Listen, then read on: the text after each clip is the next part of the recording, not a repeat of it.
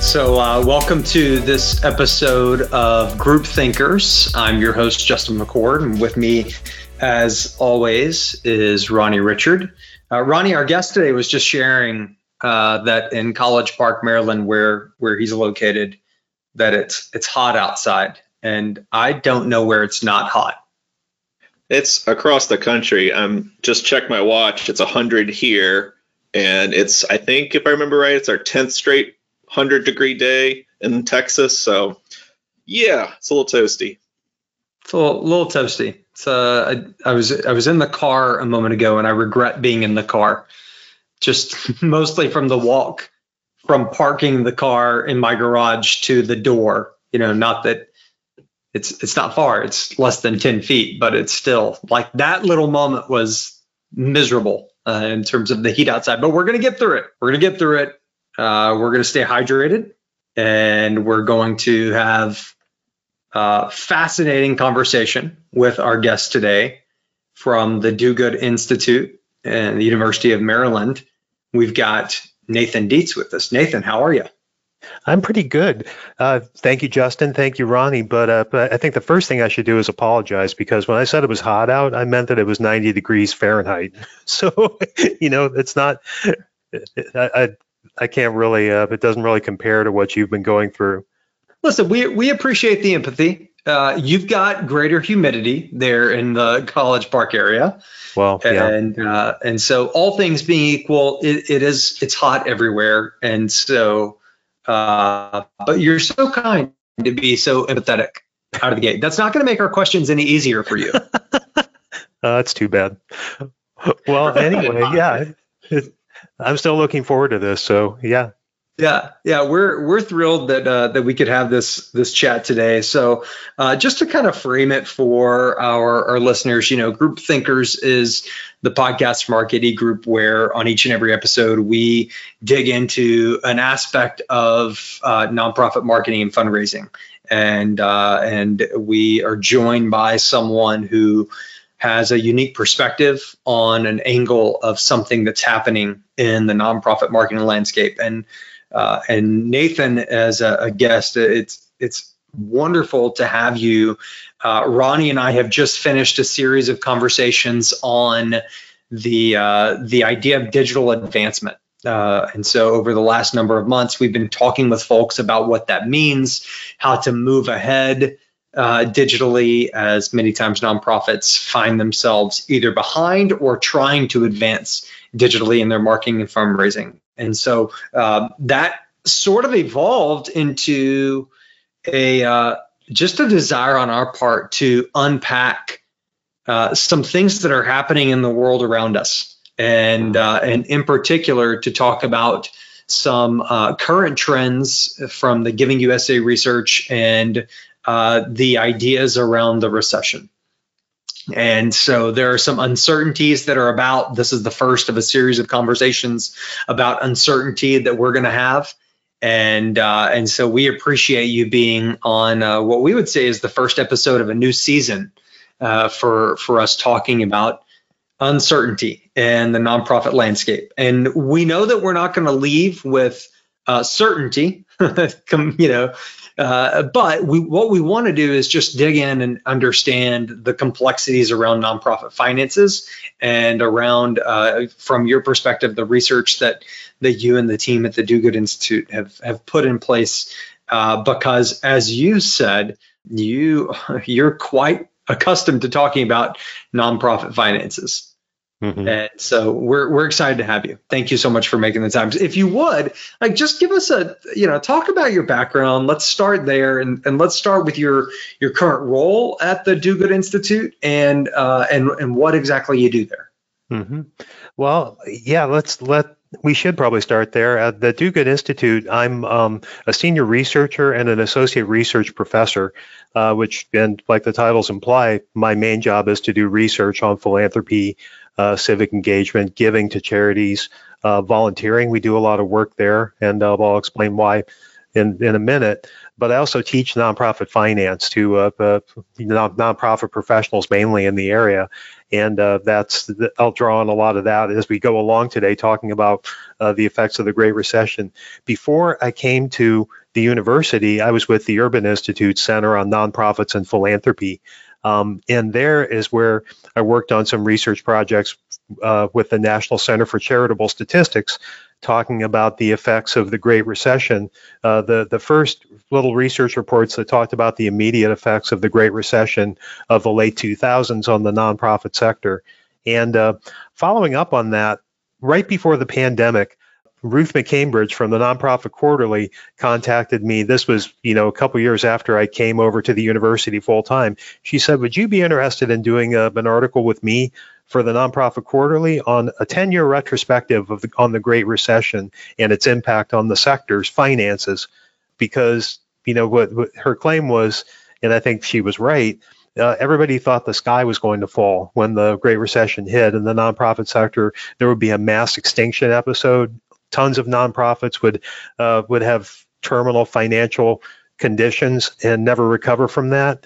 And people were terribly worried about it. 10 years after the recession ended and the recovery started, you can almost not even tell that the recession even happened.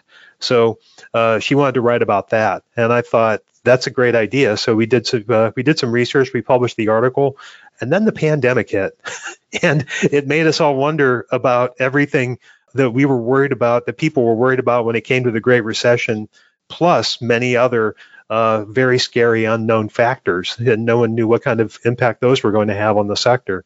So between then and now, I've been working on a couple research projects, but it was really interesting to go back and revisit the work that we did for that article for NPQ, because so much time has passed. It seems like, we've been through several different worlds since early 2020. And talking about the uncertainty in the sector's finances, I think now is a great time to do it, because there's not much less uncertainty than there was in March 2020 when this article came out. And that article is what brought us to you. That's actually the prompt. So I understand. Yeah. Yeah. As Ronnie and I were thinking about and talking with members of the RKD team about, man, there is so much uncertainty, and it's become something that is it's laboring on nonprofit decision makers. Pressure from their CFOs, pressure from the board, complexities around the supply chain, just the general uncertainty of health and wellness tied to the pandemic. All of these different stressors have added up, and now we are in this season where we maybe more than ever feel like we don't know what's going to happen next. It's the war-torn mentality of having ran the marathon that we have for the last 2+ years, and looking at inflation and looking at the potential recession. And I got to tell you, out of the gate, I took comfort in much of what that article had to say. And we'll be sure to link to the article in the show notes, et cetera. I did take much comfort in what that article had to say, because I do believe that there are learnings from when we walk through similar-ish patterns in the past that we can draw from. But it doesn't look exactly like today. So that's where we're wrestling with these things, and why we're glad you're here as an expert on nonprofit finances. So really, I guess the burning question is, should nonprofits be worried about inflation and the possibility of a recession? I think that all nonprofit organizations, just like all people, should be worried about the effects of inflation, given what we've all experienced so far, and the possibility that a recession is coming down the pike. I mean, I wish I'm not sure that nonprofit organizations individually can do much about, certainly not forestalling whatever outcome is going to happen. And I think there's only so much you could do to prepare for it, given where we are right now.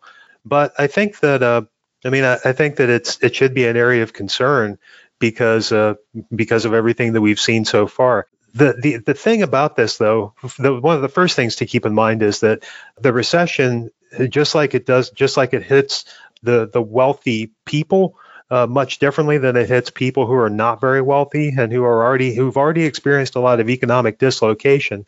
The same's true for organizations in the nonprofit sector. The very wealthiest, largest organizations are going to have a much different experience and probably suffer a lot less harm than smaller nonprofit organizations will. So that's something to keep in mind as you're reading this article, especially because we're looking at aggregate totals across subsectors and across the entire sector of dollars.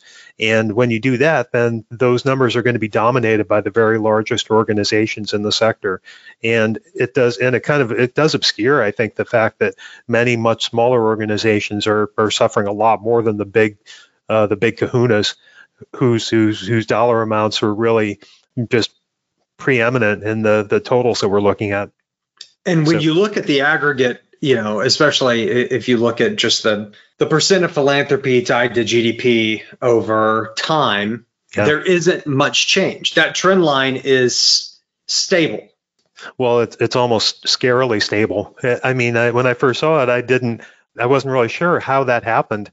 How it could happen that since World War II, the percentage of GDP, I think inflation adjusted GDP that was being donated to charity was always around 2%, almost always, and then it varies somewhat over that time period, but it never varies very much.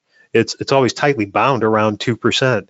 So things have been pretty constant for a very long time, I think, and as far as metrics like that are concerned in the nonprofit sector. And similarly, I think when you look at the trend line that you see in, let's say, the Giving USA report, which has done a really effective job of tracking funding into nonprofit organizations from one of many major sources, individual contributions and institutional contributions. But if you look at the grand total of money coming from those sources to nonprofit organizations, what almost always happens is that there's a good-sized increase, an increase of a couple percentage points in total dollars from all sources before you control for inflation. And then most of the time, there's still a significant increase even after you control for inflation. 2021 was an exception because there was a slight decrease after controlling for inflation, but that was partly because inflation was so much larger in 2021. It's not a correction that most of us are used to paying a lot of attention to because inflation is generally, wasn't that big of a deal in the previous year. So it doesn't really matter if you control for it or not, really. The other thing is that there was such a huge increase in 2020, and I think a lot of people were surprised by that, but it looks like that was the response of a lot of people to the pandemic, is to give to charity, maybe give larger amounts than they have been, or maybe give when they hadn't been giving at all. And I think for those who expected a kind of a regression to the mean, maybe a cooling off of that hot activity that we saw in 2020, we didn't really see that. We saw a slight decrease, but only a slight one. On average, over the last 2 years, the sector is still up by, several $1 billion in terms of contributions from individuals or organizations. Yeah, it's so interesting because, you mentioned this idea of the many worlds that we've lived in since 2020. And, I've turned my perspective multiple times on how to think about the last couple of years compared to disaster response. So, when there's a disaster and there's a hyper increase of giving over a short period of time, and then the longer you get away from that disaster, the giving just naturally falls off. That disaster is no longer as relevant, et cetera. And so I know early on, we anticipated that the pandemic would be somewhat like that. And then we quickly saw that it was sustained and regardless of where you fall on pandemic to endemic at this point, et cetera, there has been consistency in giving. There hasn't been that regression to the mean that many people anticipated, like you said, from 2020 into 2021. At the same time, for many organizations, fundraising has gotten even more complex during that time. Yeah, complex is a very good way to describe it because it hasn't necessarily gotten harder, especially for those organizations that have done a pretty good job of moving over into the digital realm. They had something to fall back on that might have even been their business as usual. But for organizations that depended on getting large groups of people together and trying to convince them to give money at fundraising events, uh, some of them have not. They still haven't gotten unstuck and tried to find a workaround even now. I think probably most of them have, but many of them I think reacted to the pandemic saying, all right, well, I guess we can't do what we usually do, so we'll just wait until we can do what we usually do. So that's I think part of that's part of what we've seen. I think that when you but when you talk about the sustained response to the pandemic, I think what you've seen is that over since the pandemic started, really, I think we haven't seen a big decline. We haven't seen a kind of a cooling off or a lack of willingness to keep on contributing money into the sector. The thing about that, and when you mentioned disaster response, I think I have to mention a report that we published, the Dugan Institute, that is back in right around the start of the pandemic, because we wanted to take a look back at this history, this trend data on volunteering and other sorts of non-monetary contributions to civil society. For a report that we did and we published the results in a report. We took a look back at volunteering and other types of charitable activities right after 9/11 in New York City, right after Hurricane Katrina in the New Orleans area, and right after the Great Recession nationwide. And what we found is that even with giving, where we're measuring giving not by total dollars, but by the percentage of people who contribute to charity, over $25 or more, we did see a cooling off period. Even in the most heavily affected areas, people were willing to step up and make contributions of time and money right after the disaster happened, and for a little bit through the recovery. But after the recovery was sort of up and running, then in a lot of cases, participation rates dropped off to where they were before the pandemic, sometimes even lower. So that was our lesson from coming out of previous historical pandemic-like events, and which is that unless people mobilize and prevent something like that from happening, the vast majority of people who are willing to step up are going to do it for a little while and then kind of tail off. Yeah, and that is certainly the effort of so many organizations. Let's say, especially in the last 18 months, is COVID donor retention. Like that's become a phrase that we're very familiar with, and that there are multiple different strategies and tactics that folks are taking. And Nathan, what we want to do is spend some time today on an area that you're very well versed in the Great Recession, and see what we can understand as we look ahead to a potential recession, understand some things from your research and what you as an expert on the Great Recession, both from how long it lasted and what that might tell us or not tell us about what to expect, but then also, just some key findings. And so give us a flyby, like walk us back to 2008 and in the immediate time following that, so that we can kind of wrap our minds around that time frame and what it meant for nonprofits, so that it might help us think about this time frame and what it means for nonprofits. Mm-hmm. Yeah, well, I can do that. I'm going to start with kind of the broader picture of nonprofit finance, and then kind of zero in on individual portions of the subset of the sector to try to see what happened. What you saw, for instance, if you look at the Giving USA results, again, what you are used to seeing when you look at the major trend in the report, which is total amount given, adjusting for inflation, let's say, from all sources put together. What you're used to seeing is a slight increase, sometimes a larger than slight increase, but occasionally a decrease, but that's not the norm. What you saw in 2008 and 2009 were two larger than average decreases in total dollar amounts controlling for inflation. And that was really extraordinary, not just because that doesn't usually happen, because decreases, period, don't usually happen in that particular metric, but even during recessionary periods in the Giving USA time trend that goes back 40 plus years, when there is a recession, you typically don't see a decline in giving to charity by individuals or organizations. The Great Recession was the exception. So it took us a while, I think, and this is true no matter what kind of result, your empirical result you're talking about. It took us a while to see it, mainly because it took us a while to get the data that would tell us what actually was going on in the sector. But that's something that we saw right away. What we did for the NPQ article, Nonprofit Quarterly article, was to take a look at historical data from Form 990, where probably most of your audience knows this. On Form 990, on Part 8, organizations are reporting the amount of money that they took in for revenues and support from all kinds of different sources. And that's what we did. That's what we tracked when we looked at revenues from all sources and then revenues from major groupings of sources taken from the 990s. Again, there was a delay there. We didn't have that data right away because it takes a while for the IRS to process the 990s and make them available to analysts.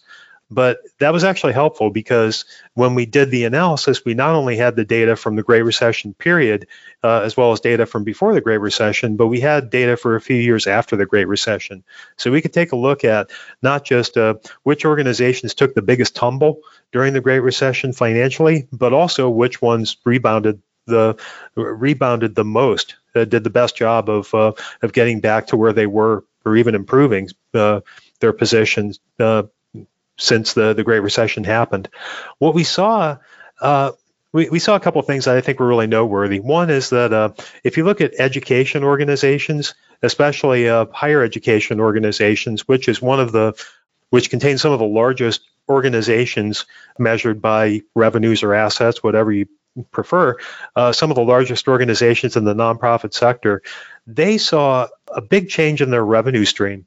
I think they saw a big decline in money that came in from program service revenues.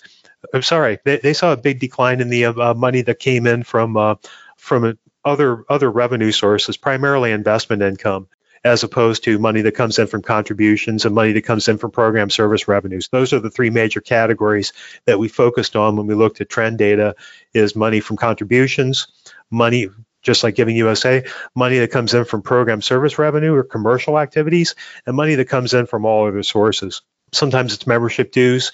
For higher education institutions, it's primarily investment income, and this was the large colleges and universities with big endowments whose investments took a hit during the Great Recession.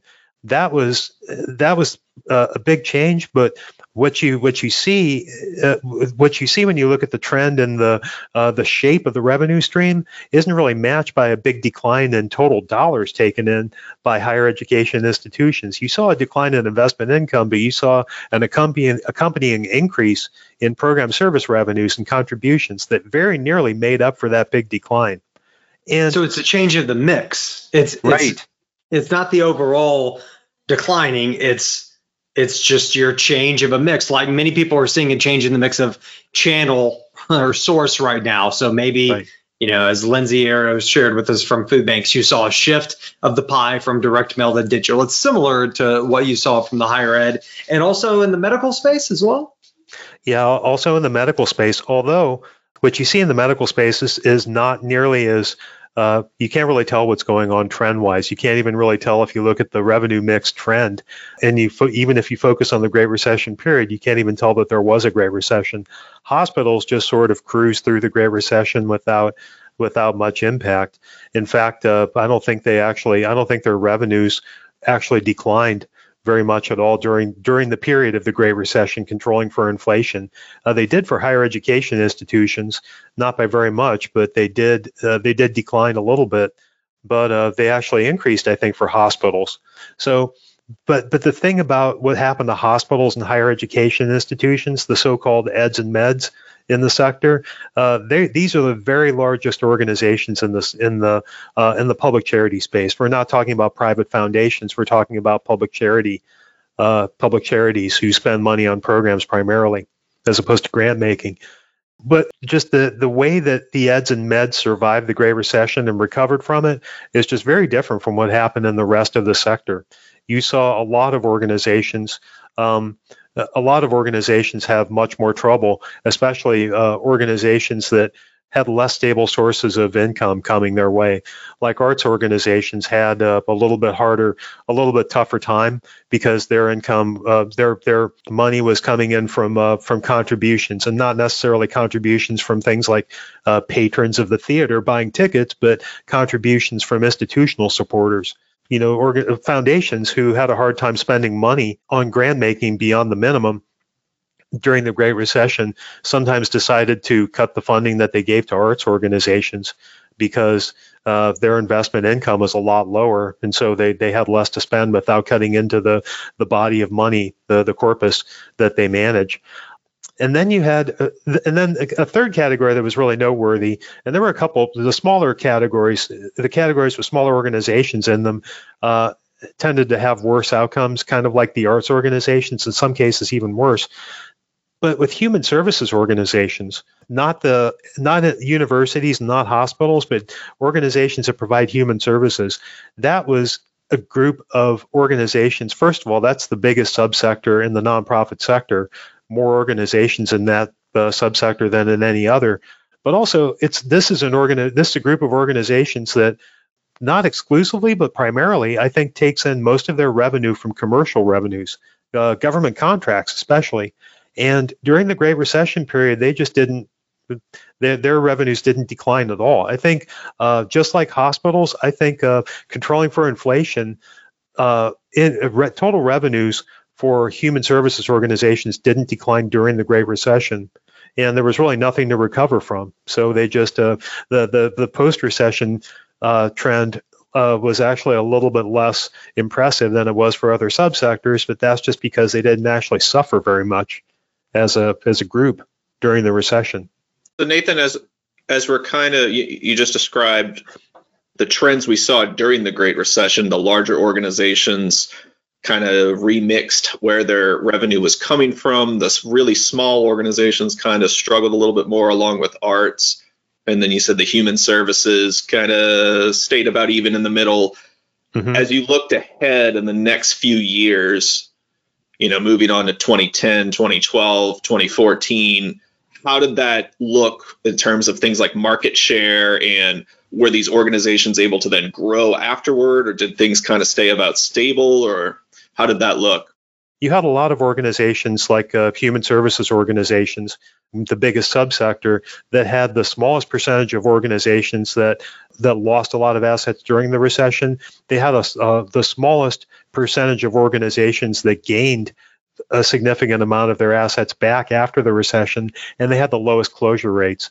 So, compare that to arts organizations, which also, for the most part, didn't close. They were less likely to close, but they were more likely to lose a lot of assets during the recession and less likely to be big winners. So even though they didn't go bankrupt typically during the Great Recession, and they came out of the Great Recession in worse financial shape than they went in than before the recession started. So, but they were better off than the smaller organizational types that I was talking about earlier. So. Yeah, with those small organizations, I know it's relative, but at least I theorize that many of those, maybe their individual giving was heavily weighted towards a small number of high wealth donors. And so when those small number of high wealth donors, when they have to pull back, then all of a sudden it depletes the funding for the nonprofit as a whole. And so I can at least see that cycle play out. And it's one of the reasons why we talk about how there is health in diversity amongst your donor pyramid, right? So, obviously having a wide base of mass market donors, and then, a strong base of those middle donors, and then up to the major donors, and then obviously your kind of legacy giving, corporate giving. and foundation giving at the top.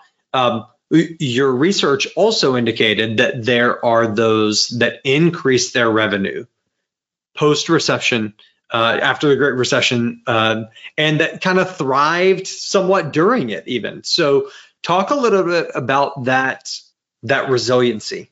Yeah, I can. I'll talk some about resiliency, but I'll also talk about organizations that just didn't really suffer during the Great Recession. Like, I think the two major categories of organizations that didn't even see a decline in the total assets that they controlled are hospitals and human services organizations. Hospitals, because they were just so big, they didn't have money coming in that was really jeopardized by the Great Recession program service revenues. But I think people don't realize this, especially if you look at something like Giving USA. But human services organizations are kind of smaller versions of that business model. You don't see that in Giving USA because you don't have commercial revenues measured with Giving USA. You have giving from people and from institutions. So, and thus you're missing a big chunk of money that comes in from other sources into the sector. So those I think are the biggest differences. When you look at revenues, then you do see you actually see a couple of other organization types, like health organizations, not including hospitals, actually saw an increase in their revenues controlling for inflation. And you saw a couple of organizational types that didn't really suffer very much, like actually a couple of the smaller ones, like international organizations and membership benefit organizations. They didn't, even though they're very contribution heavy in their revenue streams, they actually didn't have they didn't suffer very much during the Great Recession.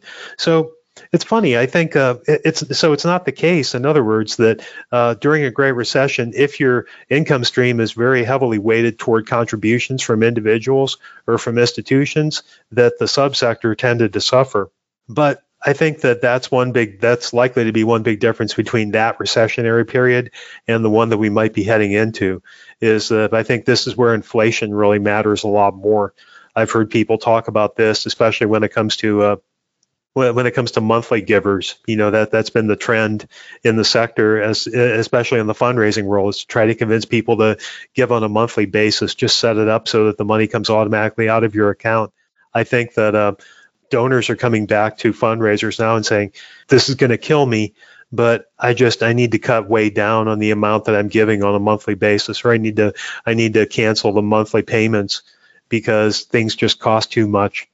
And that's something that, I think that the value and the huge benefit to the fundraising world of monthly giving is that, you can get people set up so that you don't have to go after them on a regular basis to try to get them to convince them to give more.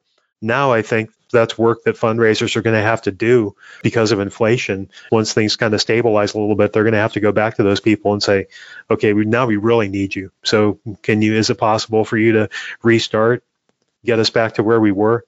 So then if we're looking at these lessons that we learned from the Great Recession, and you're just kind of talking about this, applying them going forward into the possibility of the next recession, what sort of things can we lean on that you could tell nonprofits, hey, start getting your ducks in a row now for looking at these things? Certainly resiliency and diversity of revenue. Is there anything else that they should be doing now in preparation? Yeah. This is a great question. And this took me back not to the things that I've done research on, but the things that we talk about when I teach my class, because people do want to know about how to ensure the ongoing financial health of the nonprofit organizations, especially if they work for one or if they run one. Got a lot of entrepreneurs in my classes. I think the thing that nonprofit organizations have come, I think there are differences of opinion about what things are most important for nonprofits, but I think that what's most important for nonprofits is what's most important for for-profit organizations, according to people like Warren Buffett, and that's positive cash flow. Organizations can grow, and nonprofits know this. You can grow your asset base without actually taking in cash if If you take in receivables, and take in assets that are just valued on paper, like capital assets. Those are the types of things where it make the balance sheet look good for your organization, but when push comes to shove and you really need money to pay for things, and you're not, and because you don't have very many other options but to pay for things with money, then positive cash flow is just there's no substitute for it. There's nothing that's as good as having positive cash flow. From program operations, I mean, you can always get cash from borrowing, which is not a long-term strategy, and you can get money. You can get money from selling your long-term assets, but that's not a long-term strategy either. You need to have profitable program operations that bring in positive cash flow. So for organizations that might have been kind of hesitating before, so let's say, moving into the digital world to try to establish their own presence there, I would say, this would probably be a good time to start doing it. Before now would have been probably a better time to start doing it, but better late than never, because they can probably do something like business as usual, going back to some of that as the worst of the pandemic starts to recede. They can start getting used to these new models of fundraising and engaging with donors.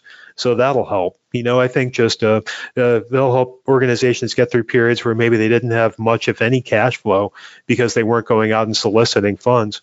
But I think organizations can probably, it's probably a good idea to, I'm actually going to double back on this. I've been thinking a lot about what they should do if they do get a lot of money. I think that borrowing money is probably not the best idea, especially if interest rates are going to continue to go up. I mean, that's something that nonprofit organizations sometimes have a hard time doing anyway, is borrowing money because they just don't have the access to capital markets. I hope that changes, because nonprofit organizations can pay attention to hopefully get a little bit more of a break during a period like this than maybe they typically do. But even if they do find lenders who are willing to lend to them, they're probably not going to find very favorable interest rates. The other thing that nonprofit organizations can think about is the fact that a lot of the recovery legislation that's been passed by Congress is scheduled to flow money down to state and local governments.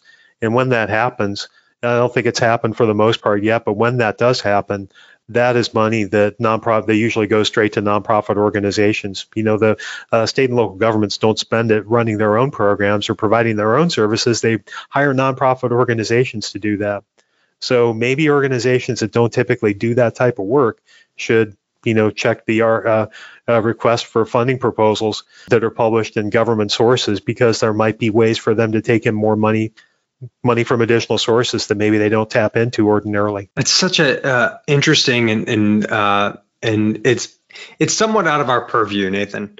As outsourced fundraising professionals that we don't necessarily consider, and so I appreciate you bringing that perspective. And just to touch on the idea that you said about just having a healthy cash flow now, I interpret that as continuing to invest in growth.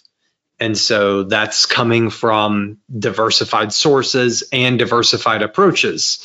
And that even though this world is increasingly more complex, that it is worth the complex for the stability of diversified revenue sources, even amongst your individual giving, pipe and section of your donor pyramid, because as you said, it's in times of increased stress, global stress, whether or not that's economic uncertainty or macro health uncertainty, or even in the wake of a disaster. It's those times when nonprofits are many times needed the most. Mm-hmm. And so the thing that we regularly say to our clients, and we want our listening audience to hear, is it's not a time to pull back. You have a need. You need to ask. Don't stop asking. Make your asks even more authentic, and find diverse ways to make your ask. As you said, that resiliency and pivoting and considering new sources, even if it is through government-oriented contracts, et cetera, and additional grants that are going to be out there during this time. Yeah, I think that's right. I think that I was really heartened when I saw the new Nonprofit Finance Fund report, because they talked about the fact that almost half of organizations. Let me make sure I get this right. I think it's over a third of nonprofit organizations said that 50% or more of the funding that they've been receiving during the pandemic has been unrestricted. Like unrestricted period. So that's fantastic. I think that, and there are a lot of stories that accompany that from people who say, that's actually been our experience. We, our foundation funders have been putting a lot fewer strings on the money that they give us because they know that everybody's struggling. And so that's fantastic. That's the type of thing where that's something that you hope continues, because the recovery is not going to be instantaneous, and organizations are still going to be struggling. When it comes to the idea of investing in growth, though, that's where that I'm just going back to my experience in class. When I say investing in growth, when I tell my students about that, what I mean is taking money that you have and investing in capital assets like buildings or upgrades of equipment and things like that. And I think now is probably not a great time to do that if you have to borrow, even though it's the type of thing that traditionally will help your organization grow. By increasing its capacity, I think what organizations can do is just prepare for growth.